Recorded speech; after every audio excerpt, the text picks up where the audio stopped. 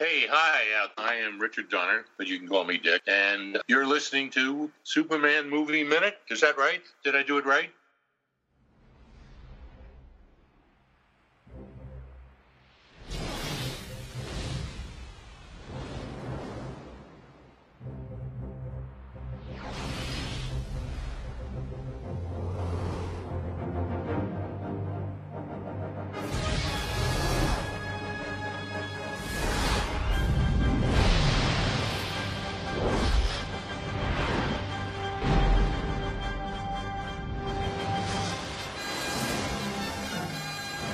Hello and welcome to another thrill-packed episode of Superman 2 Movie Minute, the show that scrutinizes, analyzes, and you'll believe a man can fly this 1980 Superman 2 5 minutes at a time.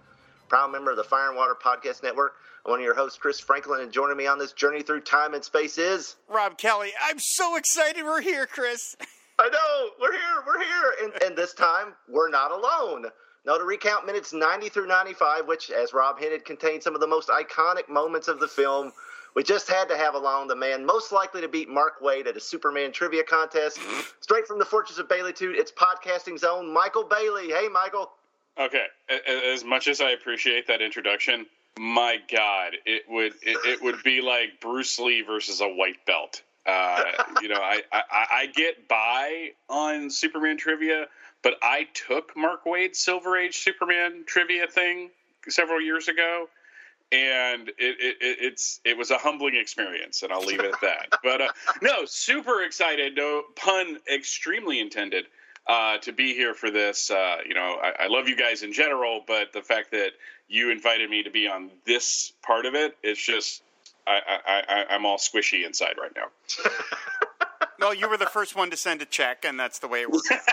Right. See, that's what I figured out early in this game. If you pay people first, they pay attention. Exactly. It's just like land in this minute. They're guaranteed, right? Land.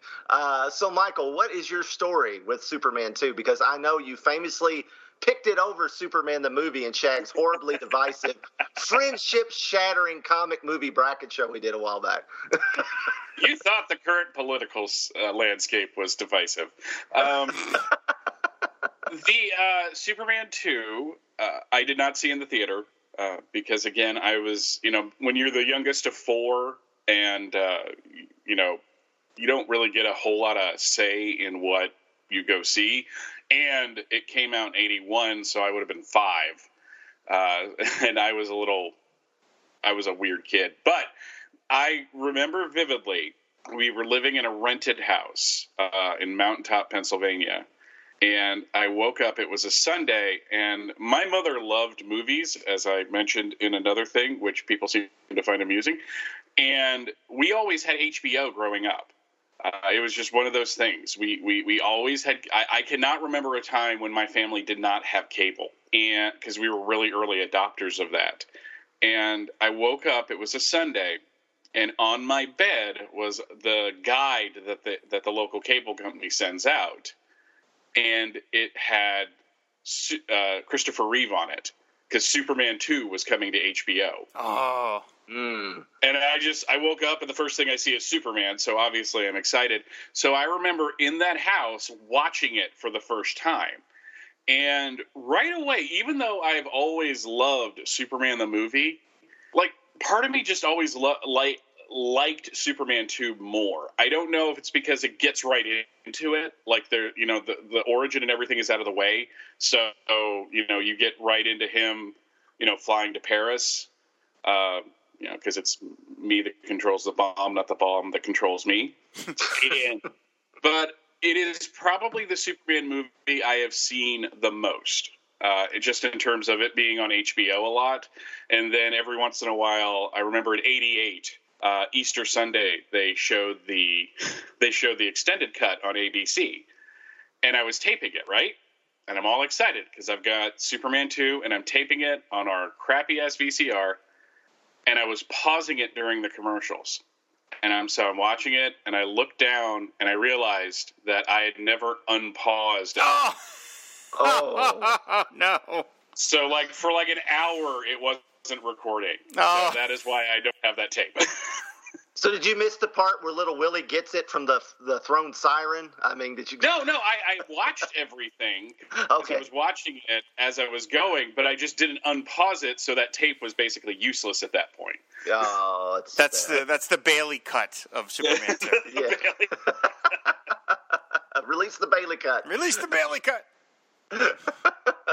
Hey guys, Warner Brothers is going to re-release one of its classic films. That's great, guys. # release the Snyder Cut, because that seems to be social media these days.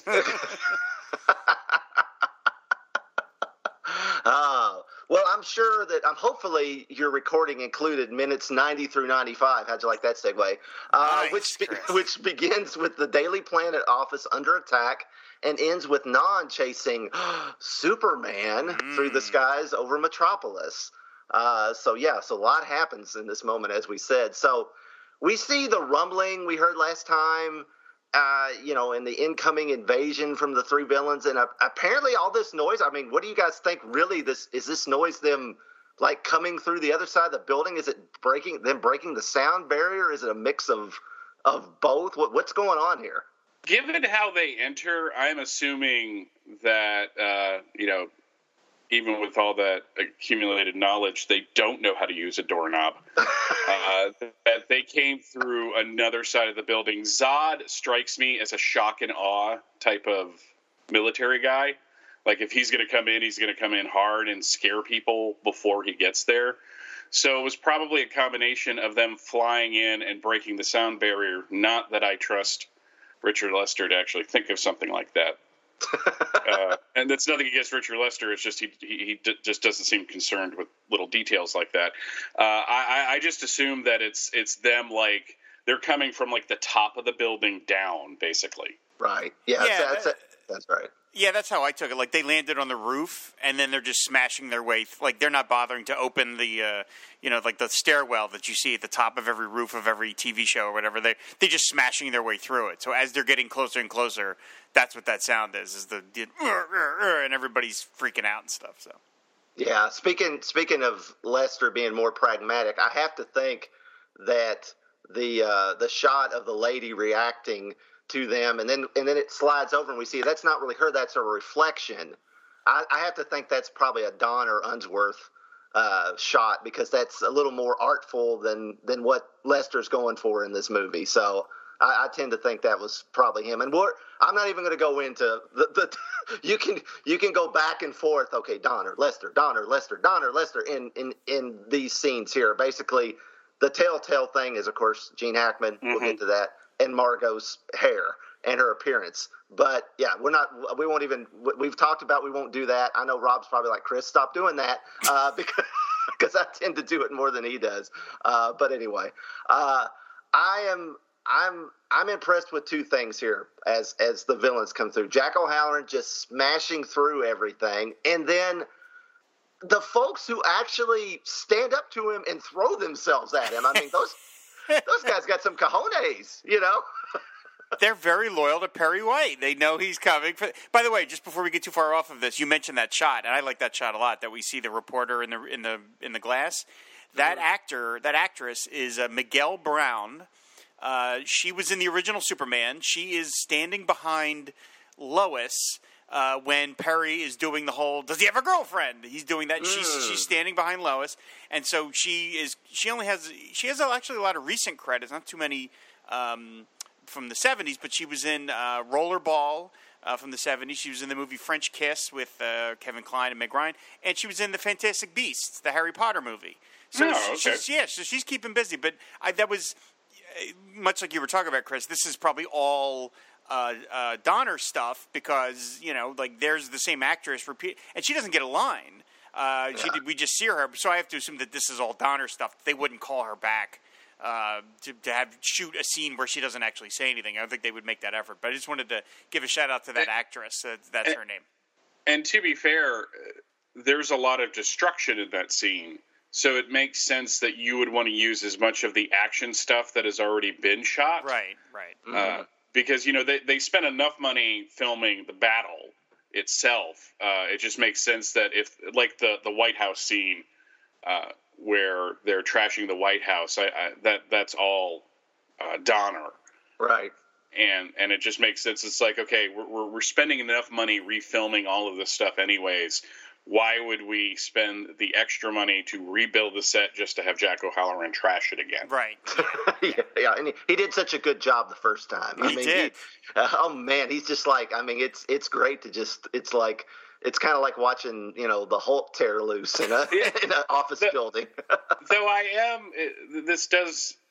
this scene does bring up to the point of how different superhero movies are today. If this was filmed today, they would have, and Man of Steel kind of bore this out. You would have seen them ripping people apart and breaking people's necks. And here it's just, wholesale destruction, and it gets the point across without being gratuitous.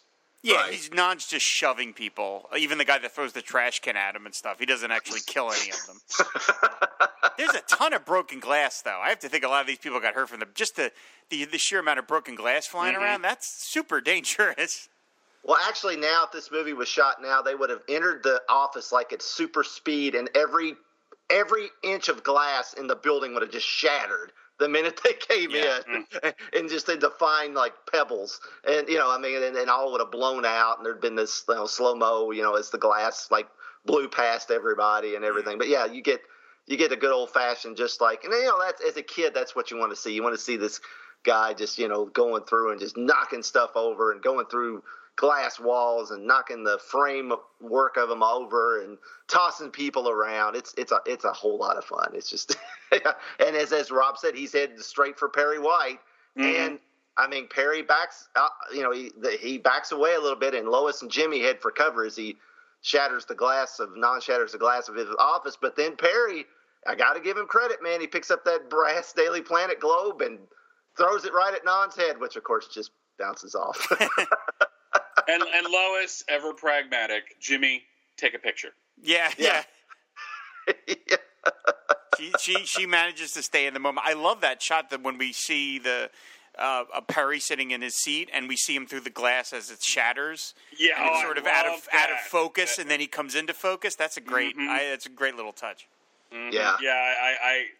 Whenever I watch this film, that is one of the things that I always look for, because it's one of those images that sticks with me from when I was a kid watching it. Like there's just certain like little bits, not like the big scenes that are obvious, like the changing in the alley, but just smaller scenes like "Girl or no girl, you're gonna spit teeth," which is probably one of the creepiest lines ever uttered in a comic book film of this vintage. Yeah, definitely. Yeah. So then Non picks Perry up and shoves his head through the drop ceiling, which knocks him out. Now, I will say that I have always kind of wondered, those drop ceilings are usually just foam. So would that really knock him out? I just always wondered that. Having had to move those around and deal with those, no. It would probably hurt. What I am going to no prize it as is that there's something right above the drop ceiling that is what he actually hits, and that's what knocks him out. Okay, Like I'll buy that. The sprinkler pipe or something. He hits his head on something metal, and that knocks him out. So okay, I'll go. You guys know prize it well. We'll go with that. But poor Perry, I love of course, Jackie Cooper, a consummate actor and director, as Rob points out, almost every week on MASHcast. Man, that guy directed a lot of MASH episodes. He did a lot of MASH. Holy cow! Why didn't they get him to direct Superman 4? It's like, geez. Well, to be fair, he went on to direct a lot of Superboy. So yeah, he did. Yeah. But yeah, that's true. Yeah, but anyway, so they Perry. I love the way he reacts when because his head instantly just like goes over the side. He does a great go unconscious shot right there. I mean, it's just really nicely done. So Ursa walks in and Lois reacts to Perry's plight by punching her right in the jaw, which I think is it's a great moment for Lois's gusto, but maybe not for intelligence, because I love the clanging metal sound they drop in. Clank. It's great. It's such a good, it's like, there's no reason why her cheek would make that sound, but it doesn't matter because it just gets the point across of like, oh yeah, Lois just probably broke her right hand. Yeah. At the very least, she sprained something. Yeah. Because she put a lot of effort into that punch because, as we all know, Lois has always been trained in some form of combat, whether it be, her father's military background or, of course, Clucor. And you notice Jimmy got a shot of that. Mm-hmm. So Jimmy has probably a prize-winning picture of Lois as her hand is meeting Ursa's cheek. That's probably a great shot. It's also for the eventual civil suits that the Daily Planet staff will be leveling against the Phantom Zone villains. That's right. Yeah, that's fantastic. And I love how Lois just falls back into the chair. Her legs go up in the air. I mean, and as she grabs her hand, that's just great. Through the debris waltzes Lex Luthor, who has a wonderful comment that Michael already pointed to, how the zoners should really learn how to use a doorknob. That always this came first, but it reminds me of that wonderful line that Mark Hamill had as a Joker to Batman and Robin, where they come through the skylight. He's like, "Nice entrance. Either you like picking glass out of your shorts, or you never learned how to go through a door." So yeah. So Zod is none too pleased to find that the son of Jor-El isn't there, as Lex promised, but Luthor assures him that Lois is their ticket to Superman. So what do you guys think of the Luthor's not-so-sly innuendo to Zod about the relationship between Lois and Superman? I love his whole thing about it. He gives her every excuse. He does like the little grunt thing.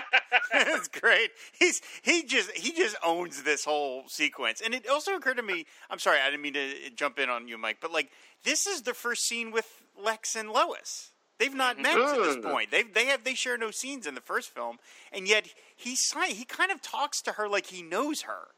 I mean, he kind of has a familiarity with her that he really doesn't have because he's never met her before. So, but it just sort of. But I mean, yeah, Hackman is just. Oh my God, the scene. He's just enjoying the hell out of just being the funny guy in this moment.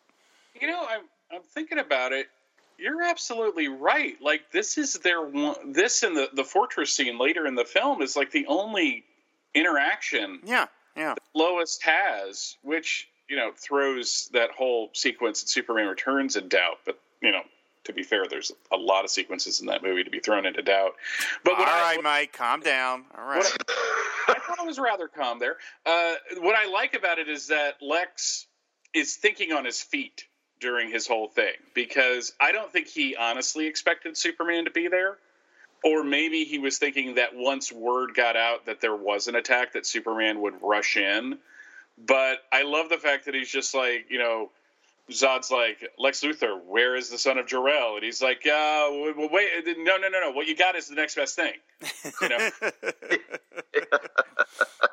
And yeah, I have always, it's actually something, it's a running gag with Andy Leyland and I when we talk. It's just he gives her every exclusive. Just the lasciviousness of that line that I never got when I was a kid, but when I was an adult, I was like, wow, that was not subtle.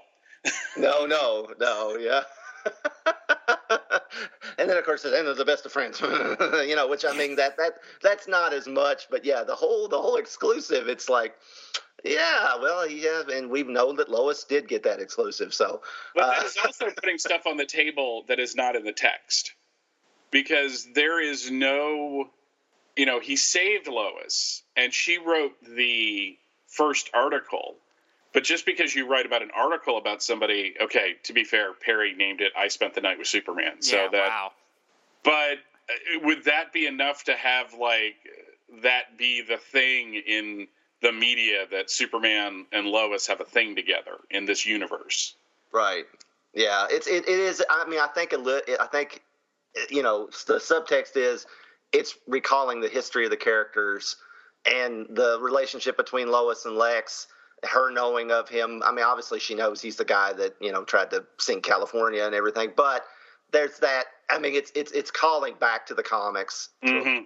Yeah. And, I mean, and that's kind of, the way that if you really do say, this version of the film, you could say that there was more time in between the first movie and this film than the Donner cut, where they're reading the paper at the beginning about how, Superman captured Lex and everything. Mm-hmm. So, but if you say that it happened immediately afterwards, everybody's really high on Superman, including the president, as if the Superman has done more super feats and had more of a career, Right, so so there's that little bit of, the history and the mythology of the comics kind of sneaks into the reality of what was actually filmed. So, and I don't mind that. at all.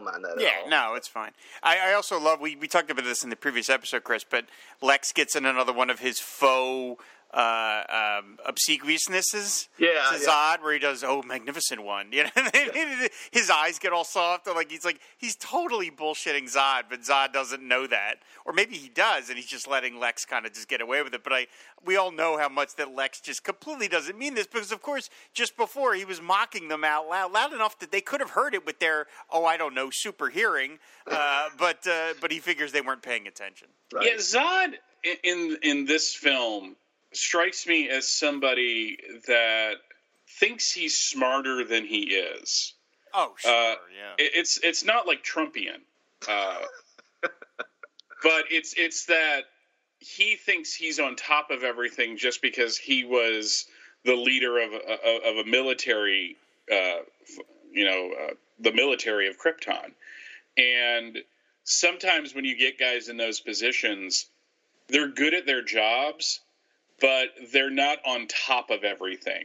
So he probably just thinks of Lex reacting to him as, well, this is how people are supposed to react to me.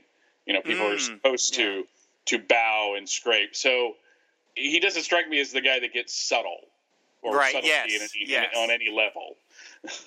Right. Yeah. He is kind of full of himself, considering that so far his two acolytes are a sociopath and an idiot. I mean, he's not, it's not exactly, I mean, you're right. We don't know what he ran on Krypton, but I mean, right. It's not exactly like he's got the crack staff working under him or anything. I got a woman that is probably in love with me if she thinks on those levels at all, and a guy that we don't let pet the rabbits anymore. Yeah, exactly. Nice.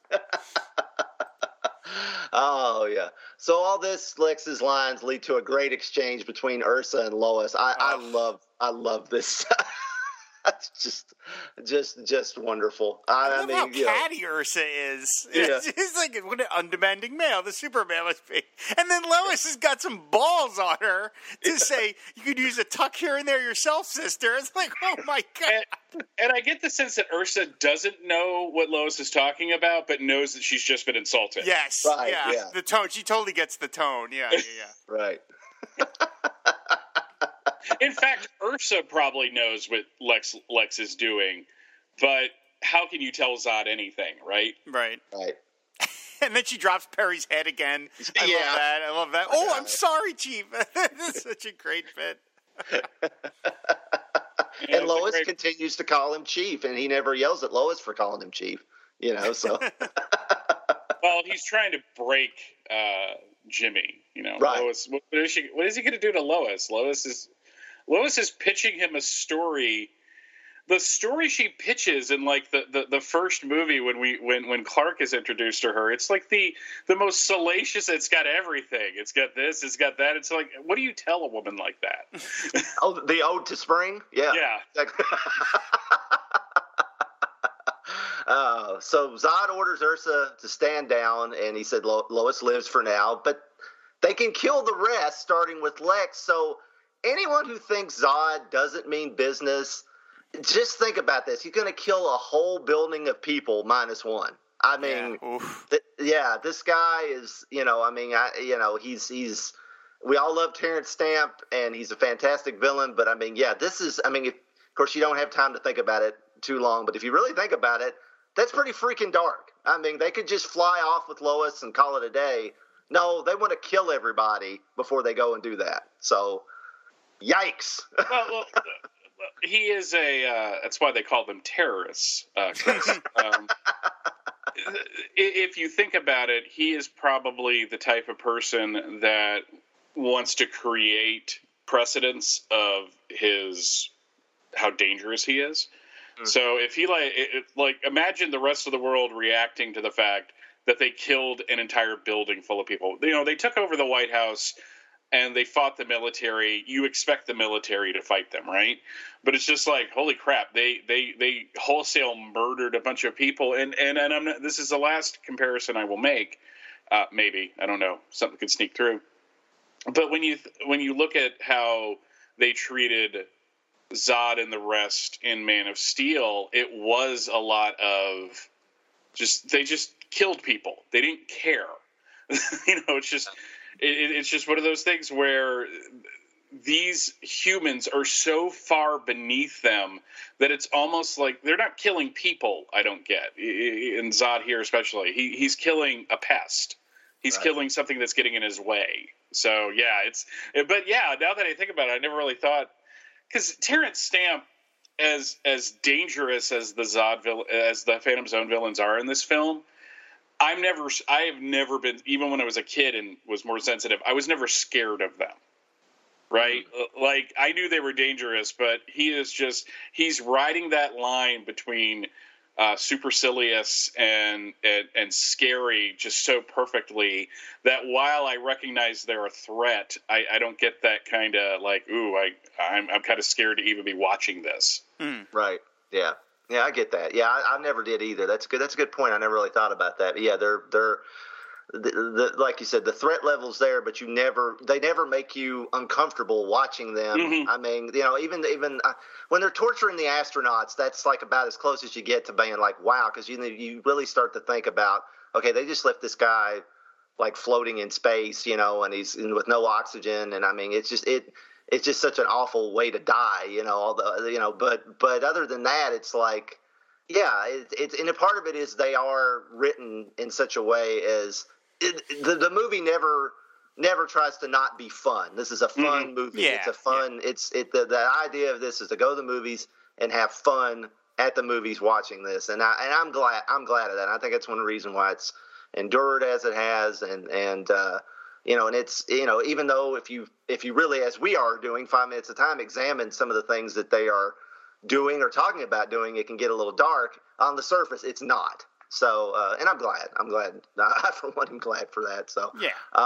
Lex, of course, goes into immediate damage control mode, pulls out his white flag, his handkerchief again, and waves it in the air.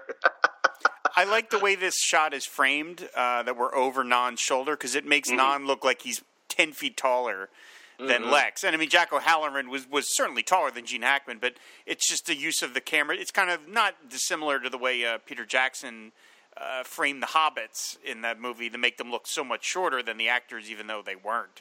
But I just like the framing of this, that Non really looms over Luthor, and that's just the way it should work, because Non is supposed to be threatening. So it's a nice little extra moment to just put the camera in that spot. I think it's a nice touch.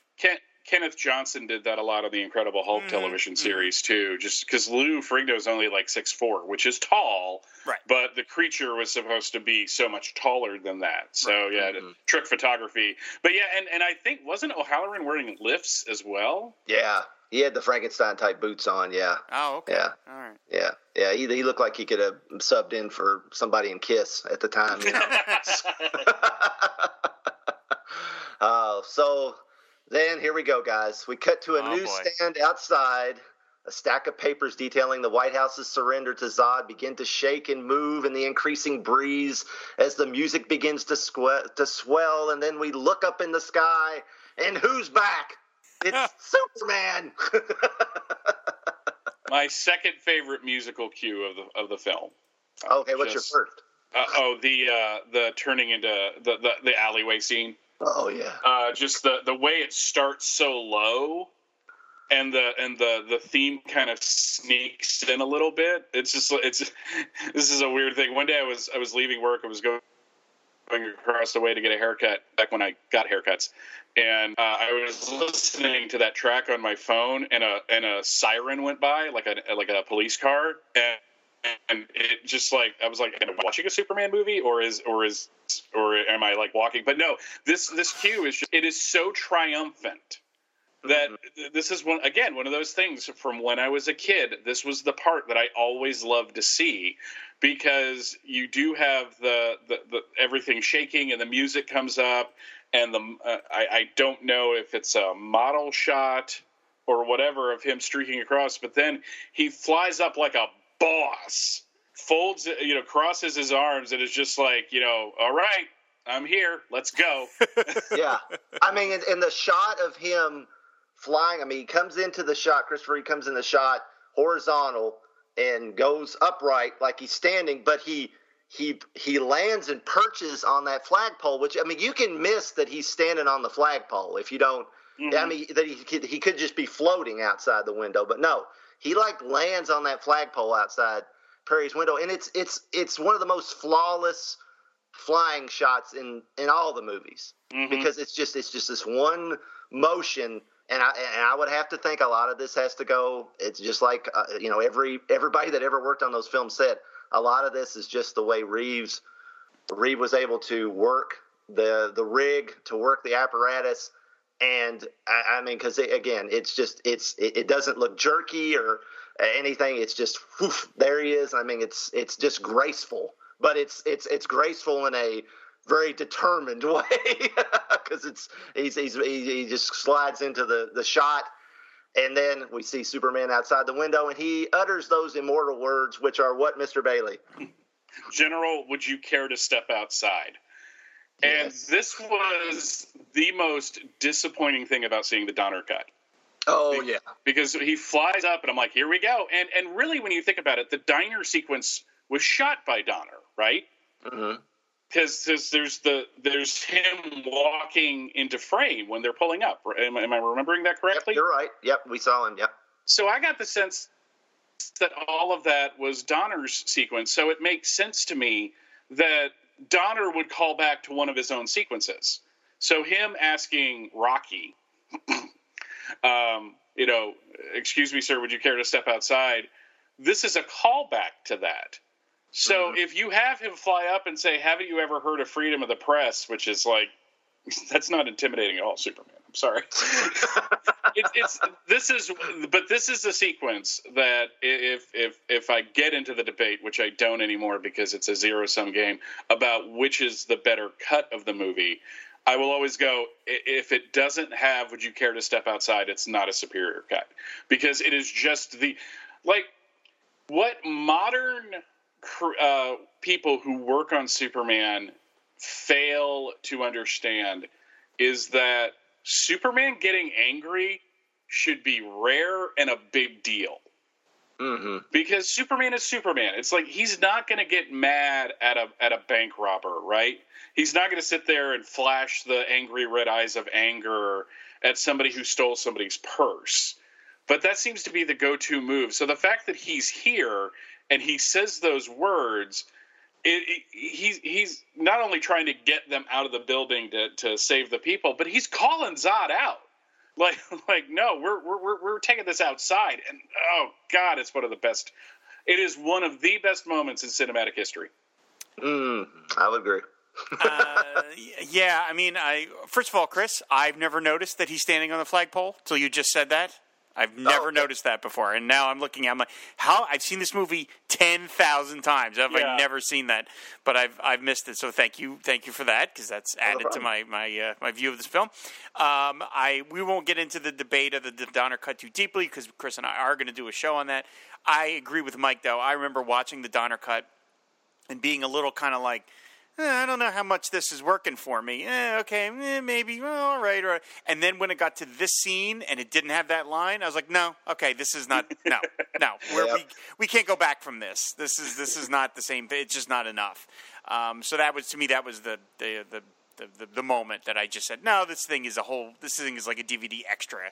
This is not a real movie, which is fine. So, okay. But I do want to just tell a slightly personal story here. I saw this movie the weekend it came out, which would have been, I guess, the first Saturday of June.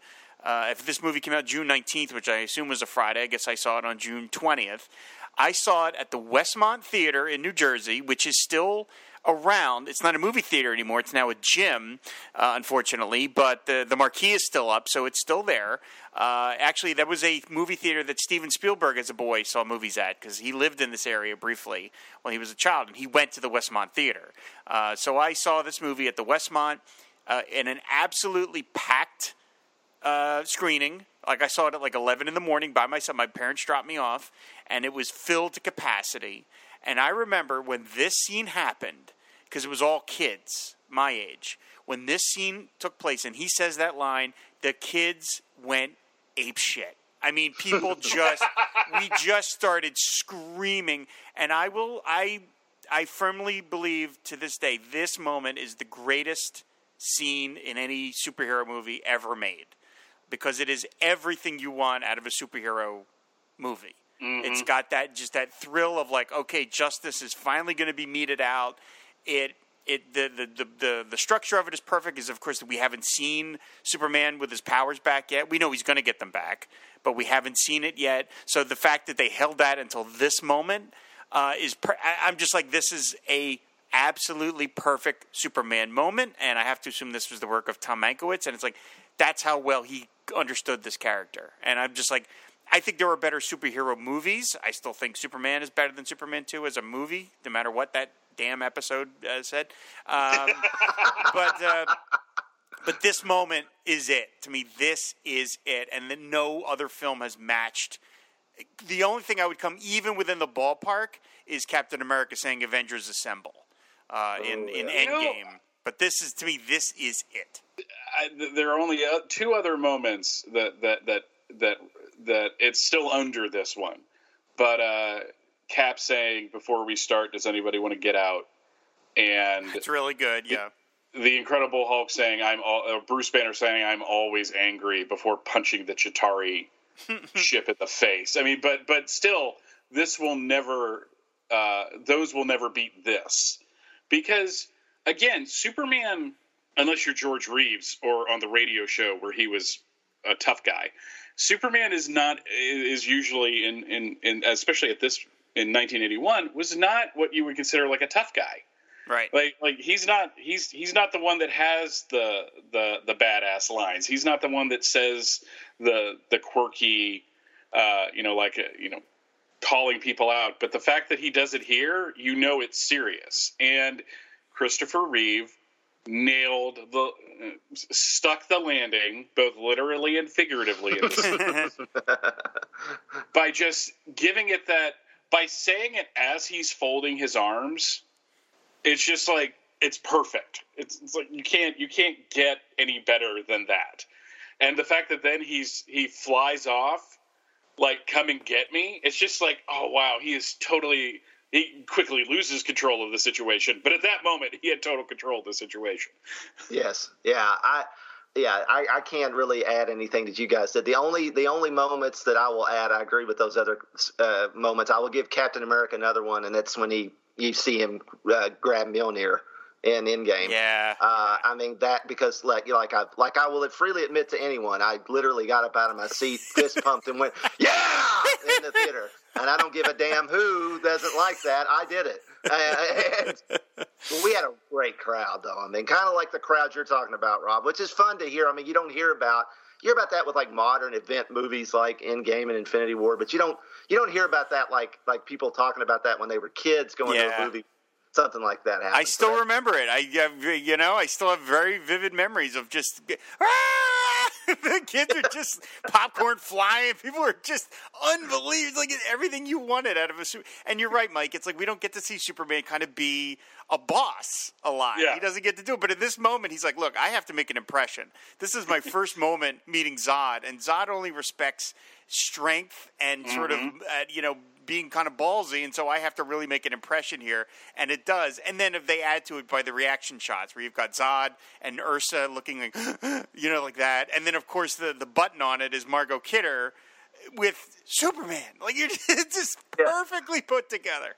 Right. I mean, she didn't yell Clark. Yeah, Clark. Clark. The way she says it, the fact that, I mean, Lois is just surprised to see him, probably more surprised to see him than anybody, because she's like, "Oh wow, you pulled this off. I didn't think you could." So, he made it back to Antarctica. Oh, good for him. Yeah. Before we move on to, past the Christopher Reeve as a boss, I don't think I've ever told this story on here, but I might as well on Superman Movie Minute. If I have, I apologize. But real briefly, my mom told me about She was up late one night. It was a school night, and Christopher Reeve was on The Tonight Show with Johnny Carson. And he was telling this story about how this guy, he was out bicycling with a friend, and he parked his bike outside of this bar, and him and his friend went inside and got something to drink, and somebody stole his bicycle. And so they see the guy taking off on his bicycle, and Christopher Reeve runs after the guy, and he's chasing the guy through downtown. I don't know if it was New York, it was somewhere. And Christopher Reeve literally leaps across the front of a car that's in traffic, tackles the guy, grabs the guy by his collar, and gets him off his bike. And the guy's reaction was, "Please don't kill me, Mr. Superman." And you can find this clip on YouTube. I found it. It's out there. It's the interview with Christopher Reeve. I don't remember I think it might have been when he was promoting Superman 3. And my mom told me this story. I had never seen it. And one day, I think when we were doing this, Rob, starting to do Superman Movie Minute, I'm like, Mom told me about that, and I never, back then, how would you ever find it? Right. Yeah. And I went to find it, and sure enough, it's almost beat for beat the way she told it. And of course, like I said, my mom loved Christopher Reeve, so anything the man said, she hung on like I don't know what, but she loved him. So, but Christopher Reeve can do intimidating in the movies and in real life. So just think, there's a guy walking the earth right now who's like, I got collared by Superman. Right. Christopher Reeve was a big dude too. So yeah.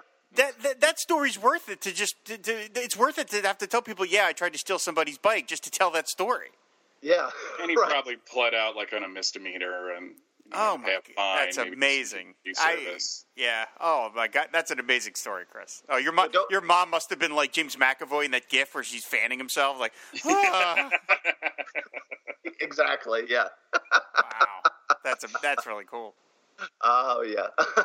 So now I love the fact that Lex. We've talked about this last time, Rob. Lex forgets himself around Zod. And again, as great as that scene is, then they have the perfect joke button on it. It's so good.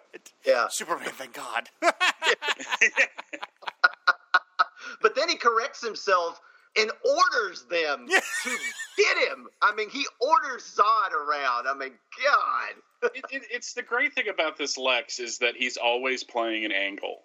Yes. Like, he is, like, from the moment, because I think, if we're going to get deep into it again, I think this Lex knows exactly how dangerous these three people are.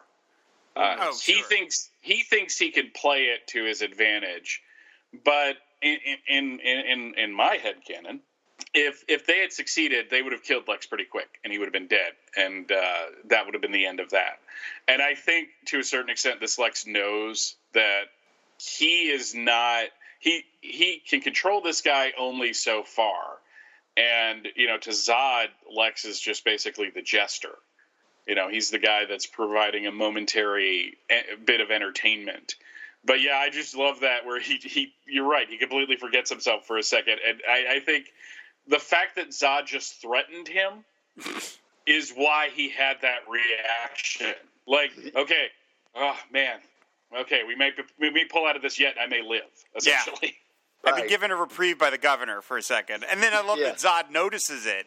Zod hears it. He's like, what? And then Luthor then forgets himself and orders him. And Zod, of course, now is so obsessed with vengeance, he just drops all that. And he does it, kneel before Zod. And luckily, Bill Cosby's watching over this whole situation. And it's really, and then I love. Ever lucky that Bill Cosby is watching over a situation now. Yeah, oh boy. And then I just love how the three of them just smash through the glass, like they're like little missiles. It is really just such a perfectly constructed sequence from beginning to end. It is flawless. It's just so much character stuff. A great gag, a great moment for I just every time I watch, I'm like, this is just perfect.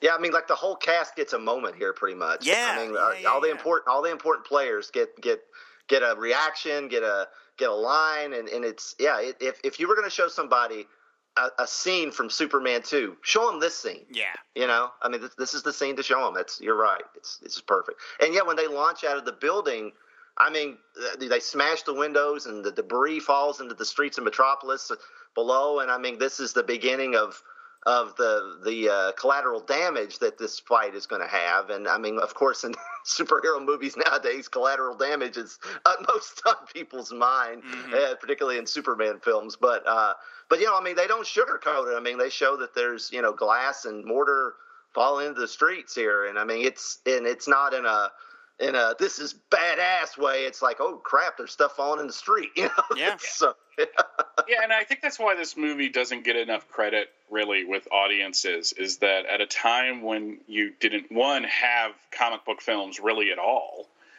and two, when you were so constrained by the budget and what you're able to convey. I am not one of those people that goes, well, nowadays you can just do it in a computer and no, that's hard. It is hard to do that, and it is hard to make that look good.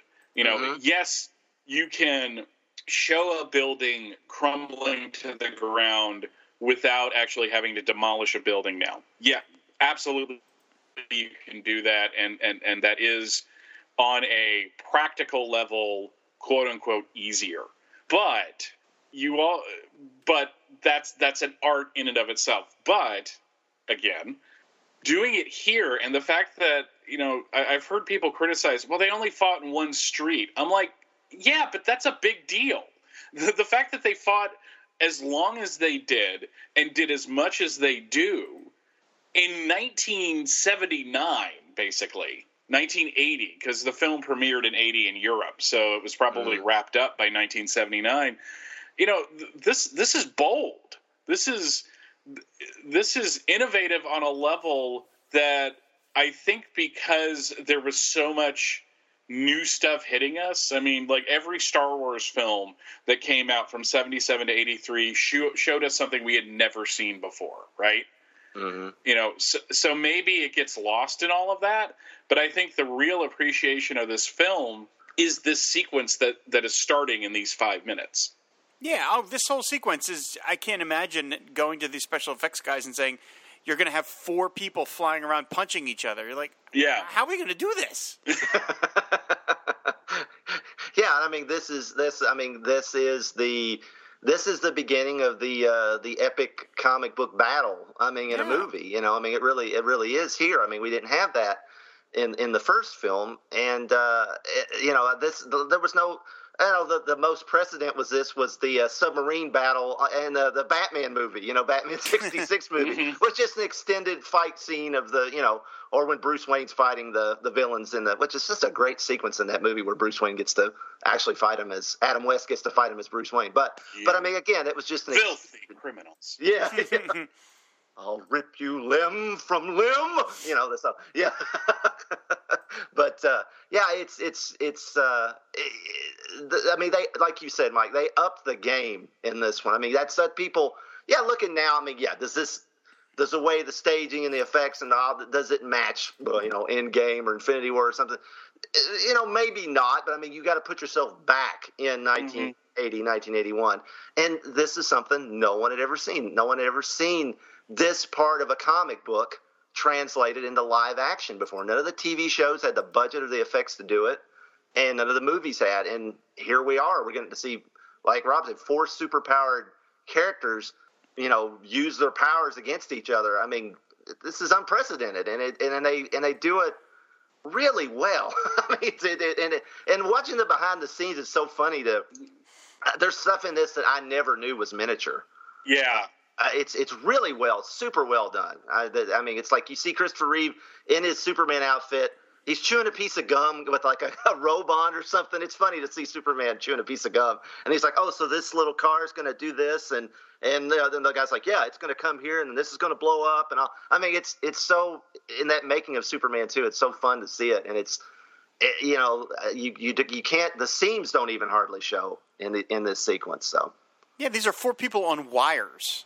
You know, yeah, like, it's pretty. Yeah, and I mean, it does help that the scene's at night, which helps cover up some of that stuff. But I mean, it works really well. It gives it kind of a moody feel. Although in the history of this show we've been tracking, all the weird ADR, you do get that line from Zod right there. I'm like, who is that? That is not Terrence Stamp. I don't know who that is, but that is not Terrence Stamp. I understand that he said right there, but when I was a kid, I thought he was saying wait there. And I'm like, why are they waiting there? Is like, okay, man, Zod's got a plan, obviously. But then again, I thought he was talking about, Jor-El's ass in the first film. So. Speaking of some things that don't quite make sense, Zod calls Superman a coward, and he said, we thought you were a coward, and he's like, I'm not a coward, Zod, which he's not a coward. He just wasn't thinking with his head for a few days there. But in Zod's line, he heat visions the crane that's holding up the cement wall. That's just, who left that floating in the air? That does not seem like a good idea. No, that does not. Yeah, OSHA would have something to say about that. Yeah. Exactly. And so he zaps it, it falls, he catches it, and he says, then die as you deserve to. So what is that in reference to, that line? I mean, it's a great line, but really, what did he, other than being the son of Jor-El, what did he do to deserve to die the way Zod's talking about? Did that line ever stick out to you guys, or is it just me?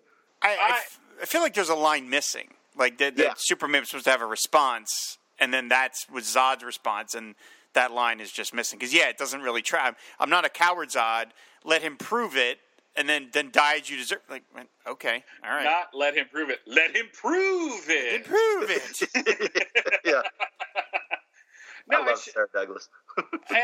And I think that's one of the reasons why this sequence works so well is that, there's a lot of great action, but there's some great interplay between the actors as well.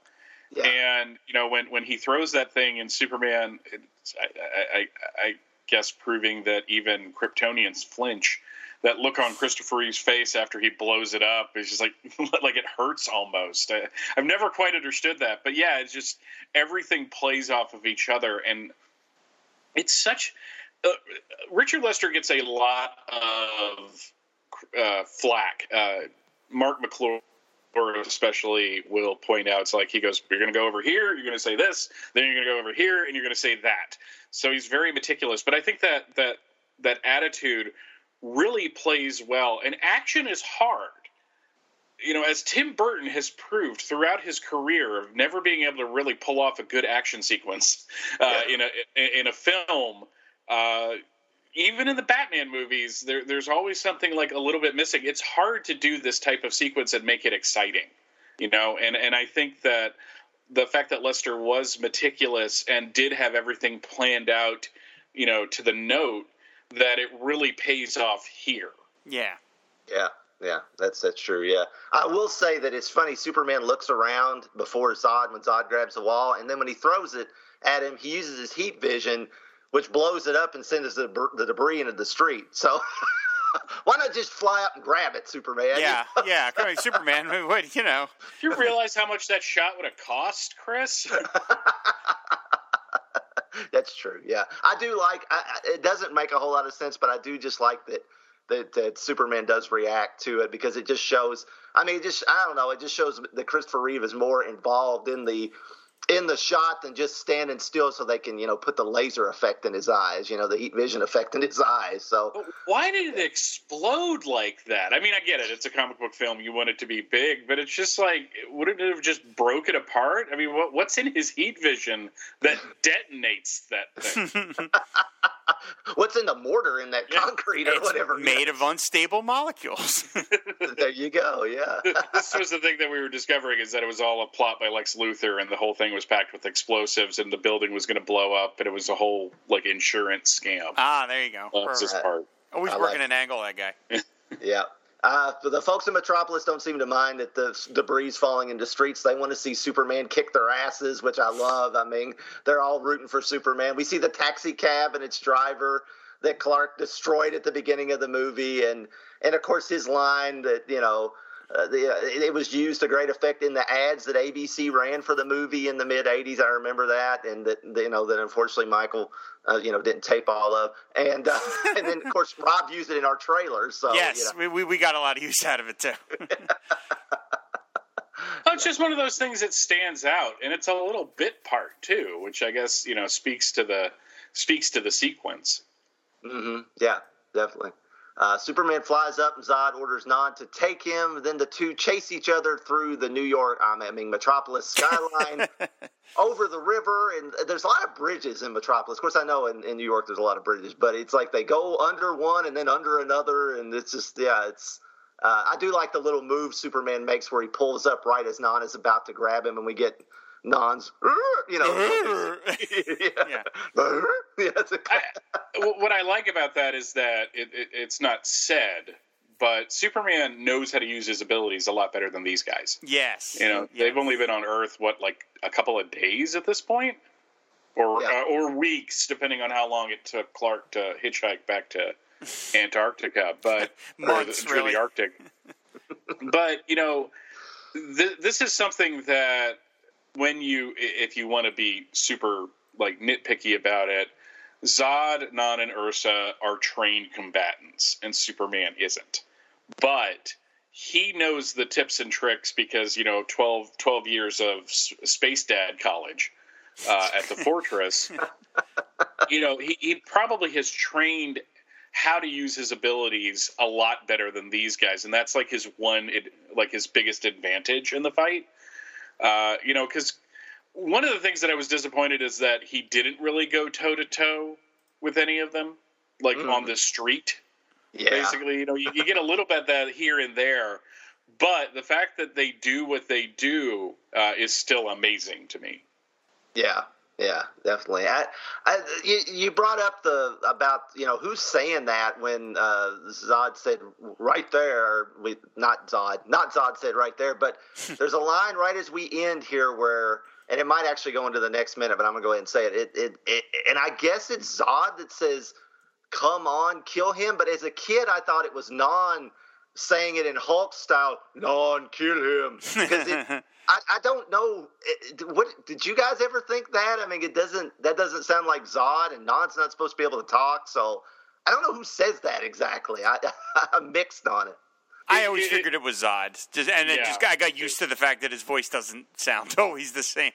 Okay, all right.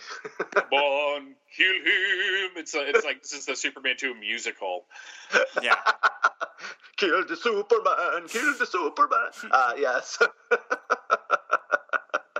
Oh yeah. So yeah, that's where our minutes end in this fantastic series of moments with Non still chasing Superman. So I'm sure we do, but anything to add to these minutes, fellas? 15 minutes of me saying how amazing this whole sequence is. I mean, seriously, Rob kind of nailed it on the head. Is that in a movie that is full of really memorable moments, from Superman changing into the alley to Silver Sheets to once I realized what happened, it was a little weird, and I had to come to terms with a lot in my life, to the sequence on the moon, to all that. But this is the distillation of everything. It's the moment people have been waiting for, because there's a sequence in the behind the scenes stuff, and I don't know how staged it was, but it's Star Spangled Spangler and Ilya Salkin talking on a balcony, and one of them says, "But now there's 3 of them, and they all have his powers." It's I think on a deep level, even if you're not steeped in Superman mythology, if you're buying into the film, there is an excitement level about the fact that he is facing something that is just as powerful as he is. And there's an excitement with that, and they were able to they stuck the landing on making that work. Mm-hmm. Yeah, it's everything you wouldn't. Nowadays it's not so much true because there's so much of it. But when you were younger, when we're all around the same age, and when we were younger, these comic book movies were pretty few and far between. And so when they finally did one, you wanted it to be treated with respect. You wanted it to feel like it wasn't being made by people that were sneering at it and kind of looking down on it. And when they would feature a moment, whether it was a TV show or a movie, that seemed to capture in live action everything you liked about these characters, it felt like, oh yeah, these people get it. And this, not that we already knew that they got it from the first film, but this scene is they get it. They totally get what makes Superman and this kind of stuff exciting and fun and thrilling, and it just delivers what you want. And it's just the fact that they they put that sequence together so well. And as you said, Chris, all the main principals get a great moment. Lois gets a great moment. Luthor gets a great moment. Zod gets a great moment, and of course, Superman gets the greatest moment of all. It's just like this is it. They peaked with this moment, and there's lots of great stuff to come. I mean, Chris and I still have a bunch of episodes of the show left to do, but this is really it. And it's like what makes Superman fun and exciting and thrilling, and it's unlike any other kind of fiction. It's this moment, and it cements Christopher Reeve as like film immortality. That he got this moment of arms folded, looking ridiculous in that costume, and yet looking like a complete boss as well. And that's how good he was. He just made it work. It's just it's so exciting to watch. Yeah, I can't add anything. I think you guys nailed it. This is it. And I mean, unfortunately, and this is not to be a downer because we want you guys to continue to listen to the show.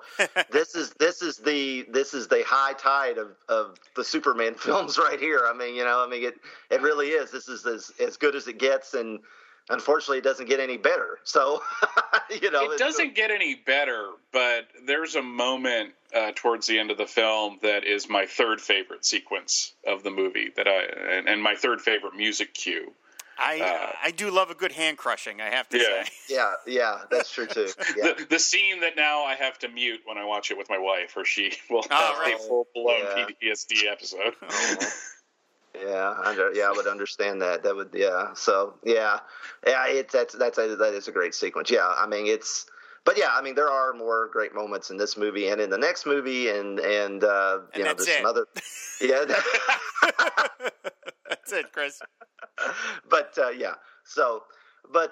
Michael, thanks so much for dropping by. Although since you got these minutes, maybe you should be thanking us. I don't know, but I know I am. Wow, Chris. Ego aside, no, I was just like, one, I would have been happy with anything. Like you could have given me the kid reading the comic book sequence, and I would have been like, I'm excited to be on this show. But it's just like to be asked to be part of this sequence. It's just like, okay, yeah, no, thank you so much for having me on, and thank you for letting me be part of these 5 minutes, because like Rob says, they're outside of that first moment of Christopher Reeve stepping out of the spinning door. I don't think you have as quintessential a Christopher Reeve Superman moment as this. So thank you. Oh, no problem. We're glad to have you. I was just messing with you, but do you want to tell folks where they can find you on the interwebs? FortressOfBaileytude.com, which is the home, not the host, but the home of the Fortress of Baileytude podcasting network. Awesome graphic created by Rob Kelly. Thank you. So I will never not appreciate that. And yeah, just that's where all my shows are, from Crisis to Crisis, which I am recording new episodes of with Jeffrey. Overlook Dark Knight, which I will get back to. The plan currently is to stack up as many episodes as humanly possible. That way, when 2020 hits, I can start releasing things on a regular basis. But I got a lot of stuff to talk about, to release in the near future, including panels from last year's Dragon Con. So, just FortressOfBaileytude.com. Your one-stop shop for me rambling about comics. All right. I can't recommend them enough. Go check out all those shows. And Michael you are one of the hardest working men in podcasting who have been at it longer than probably anybody that I know. So in the comic sphere. So, I mean, there's a ton. You can get lost. I mean, you could probably just listen to Mike's shows for a year and never listen to another podcast. Don't do that though. Don't do that. Listen to our podcast too, but you could do that because Mike is like got a backlog of podcasts like mad, because the man has just been at it for how long have you been at it now? Like 10 years or something? Since 2007. Shaq has me beat on a technical level because he was on the Unique Geek podcast. Which is kind of one of the things that got me into podcasting. But yeah, it's it turns out, much like Jeff Loeb once talked about a writing teacher he had that said, if you write a page a day, at the end of the year, you have 365 pages. So if you podcast enough, even though there's long stretches where I haven't produced stuff, basically I do have like 12 years worth of on a weekly level worth of stuff out there. But yeah, Yeah, I sometimes think about that and cry, but I'm proud of it just the same. And well, you should be. Speaking of other shows that you should listen to in addition to the Fortress of Baileytude, Rob and I host other shows on the Fire and Water Podcast Network, including, several he does, several I do. So, and our friends do there. And also, Rob, you can help support the Fire and Water Podcast Network. And how can you do that? Yes, we now have a Patreon, so you can go to patreon.com/FW Podcast, and there you can make a pledge to a one-time pledge, or even better, a monthly pledge, and that help keeps the lights on over at the Fire and Water Podcast Central.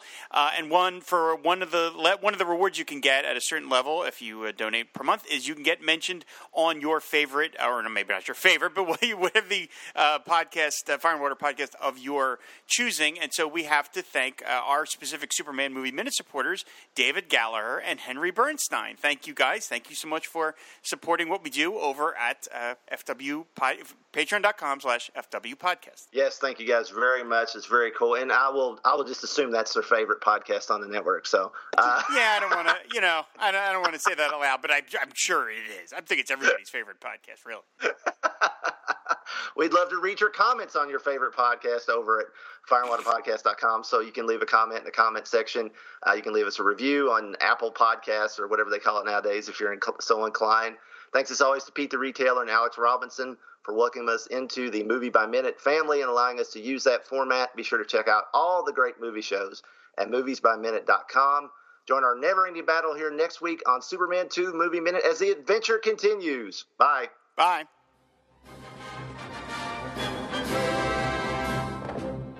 Good afternoon, Mr. President. Sorry I've been away so long. I won't let you down again.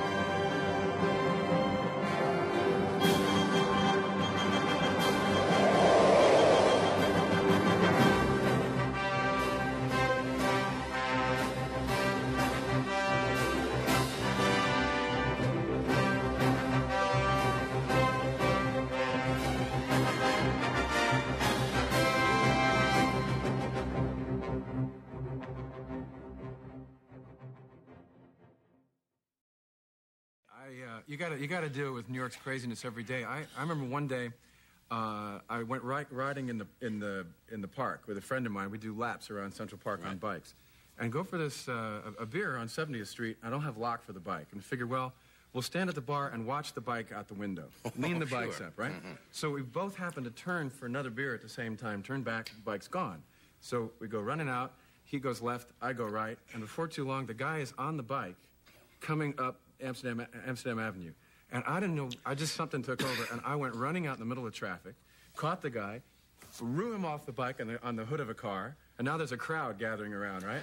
And I got the guy, they think it's like a scene from a movie. I got the guy down, and he goes, "Oh no, Superman, I'm sorry." That's funny. That's really funny. The guy's reaction has got to be, I'm Superman. I'm sorry, your bike. I got my bike back.